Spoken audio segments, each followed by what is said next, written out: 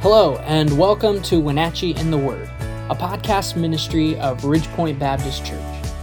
Our purpose is to help each one of us grow more in love with God by studying and meditating on His Word. We're glad you joined us today. Now, let's see what the Bible has to say. Welcome back to Wenatchee in the Word, everybody. This is Pastor Micah, and I just want to say thank you to all those who have been listening and some of the newer listeners who have just jumped on with us. I don't know if you have been catching up from the beginning or not. I've just noticed some of the numbers in our recent episodes having a few new listeners. And so welcome to the podcast, and we're going to be in John chapter 15 yet again. One thing that'll be a little bit of a, if you've been following with us at least, in the last episode, the entire portion of Scripture we looked at, Jesus was talking about love. How love would be the indicator that people saw, that we're His friend, that we're followers of Him, that love would be the command that we follow, that we're loving other people, we're serving them and doing all of that, and love is the motivator by for really the reason we do everything, and we went through all of that. And the reason I say it's going to be a little bit different today is because Jesus switches gears very quickly. In verse 17 says, "These things I command you, that ye love one another." The first words in the next verse is, "If the world hates you." And so instantly switches gears from all about love to we're going to see him talk a little bit about persecution and the world hating followers of him.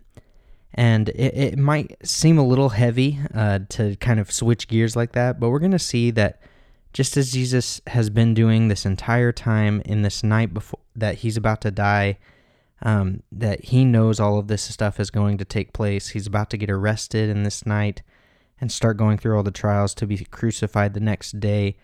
He knows all of this is going to take place, and yet he takes time to comfort his disciples. And he specifically says, we're going to bleed a little bit into chapter number 16 and see what he's saying to them. But he specifically says, I'm telling you this so that you're not going to be offended, so that you're not going to be up in arms at me for not warning you about these things. And so what he says in verse 18 is, if the world hates you, ye know that it hated me before it hated you. If ye were of the world would love his own. But because you're not of the world, but I have chosen you out of the world, therefore the world hateth you.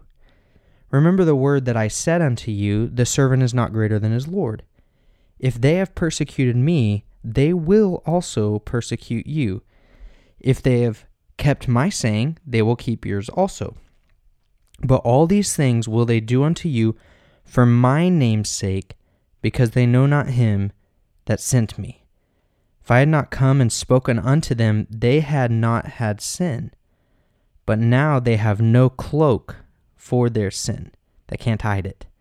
He that hateth me hateth my Father also.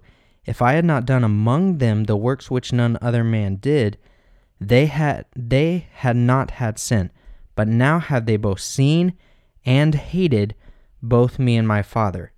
But this cometh to pass, that the word might be fulfilled that is written in their law, they hated me without a cause.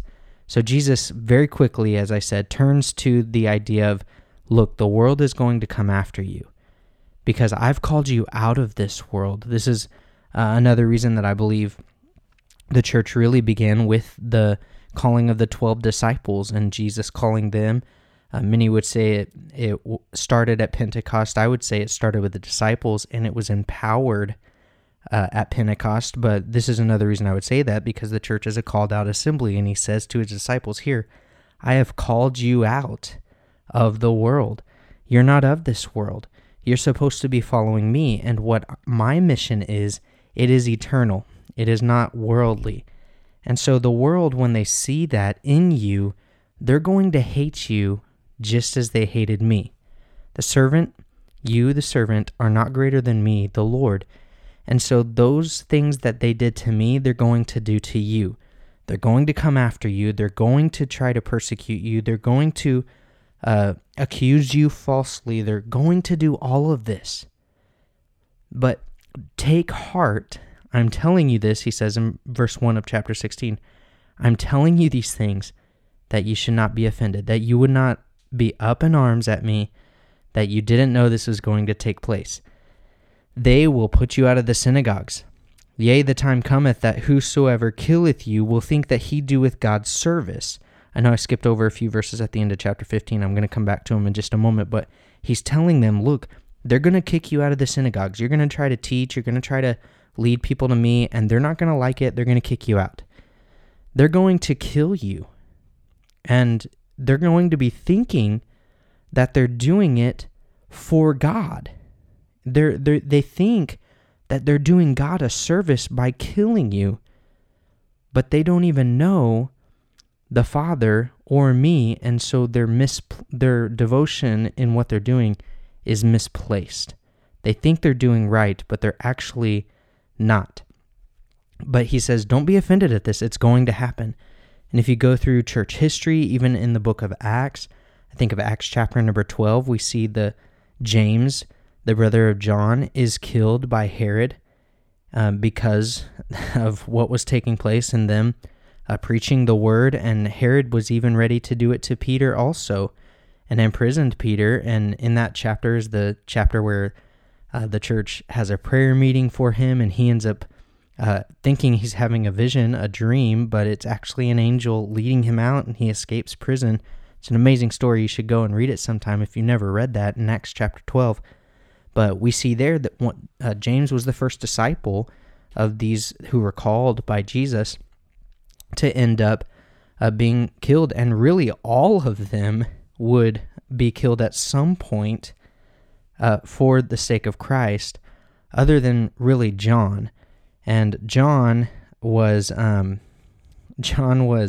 they tried to kill him. If you look at what took place with John, they tarred him and tried to kill him in that way. And really, eventually they just left him out on an island by himself. And then he wrote the book of Revelation while he was on that island. But Jesus is telling them this is going to take place, okay? The world's not going to like that you're a follower of me, that you're obeying my commandments, that you're doing what I've told you to do. They're not going to like your message, and so they're going to come after you. They're going to persecute you. They're going to hate you. They might even put their hands on you, kick you out of the synagogues. They might even kill you. But don't be offended at this.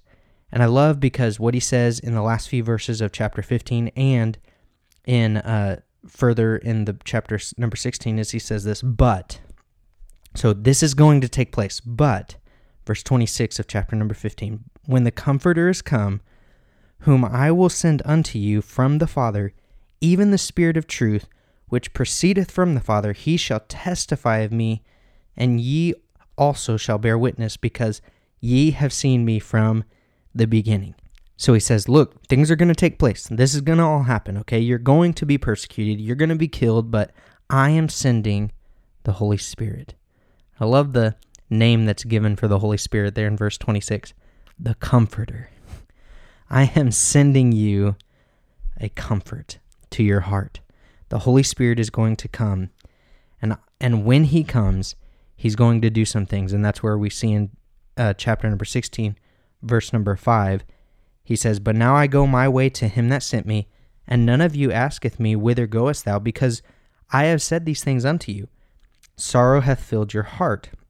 Nevertheless, I tell you the truth. It is expedient for you that I go away. For if I go not away, the Comforter will not come unto you. But if I depart, I will send him unto you.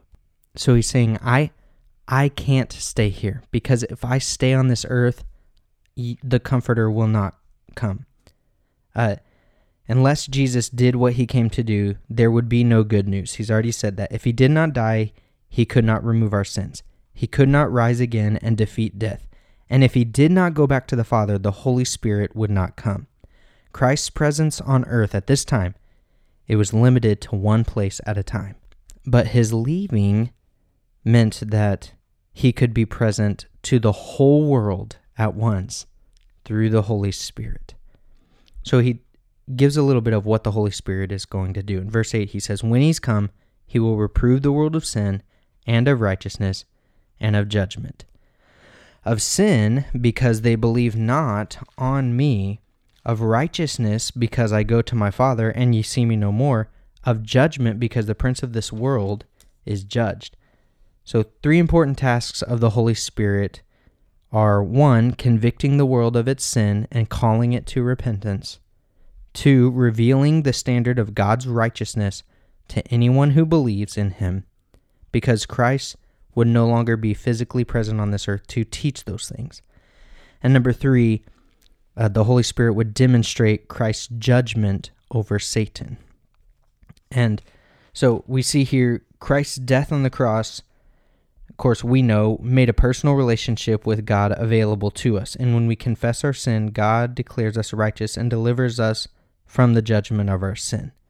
As he says there, in really verse 10 and 11, he's saying those things. Then in verse 12, he says, I have yet many things to say unto you, but ye cannot bear them now. Howbeit, when he, the Spirit of truth, is come, he will guide you into all truth.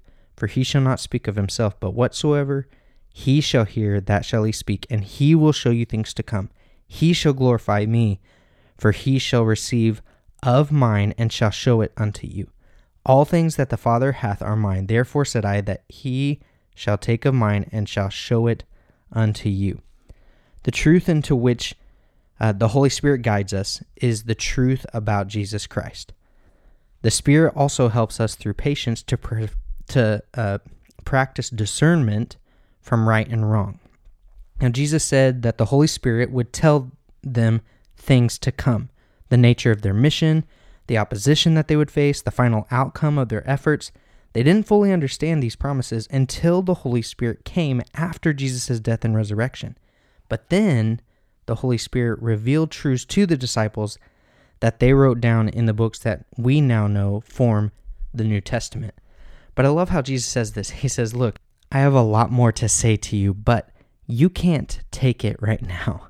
All the things I need to tell you, you can't take it. You can't bear it. However, when the Spirit of truth is come, he will guide you into all truth.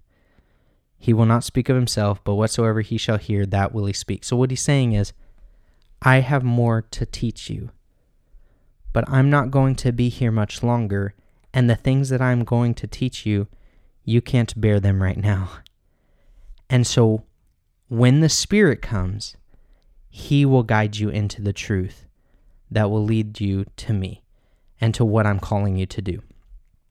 And so we see here even the Holy Spirit's primary purpose in our lives is to truly guide us in the truth of Jesus Christ. He will reprove the world of sin. He will point people to the righteousness, the standard of God's holiness of living, and he will practice judgment upon the prince of this world who is judged, on Satan. It says he will do that, but that he will guide us into all truth. Jesus wants to teach us things each and every day, and he wants to do so by the Holy Spirit through his word. It's been said this way before, that the Spirit of God uses the Word of God to make the child of God more like the Son of God.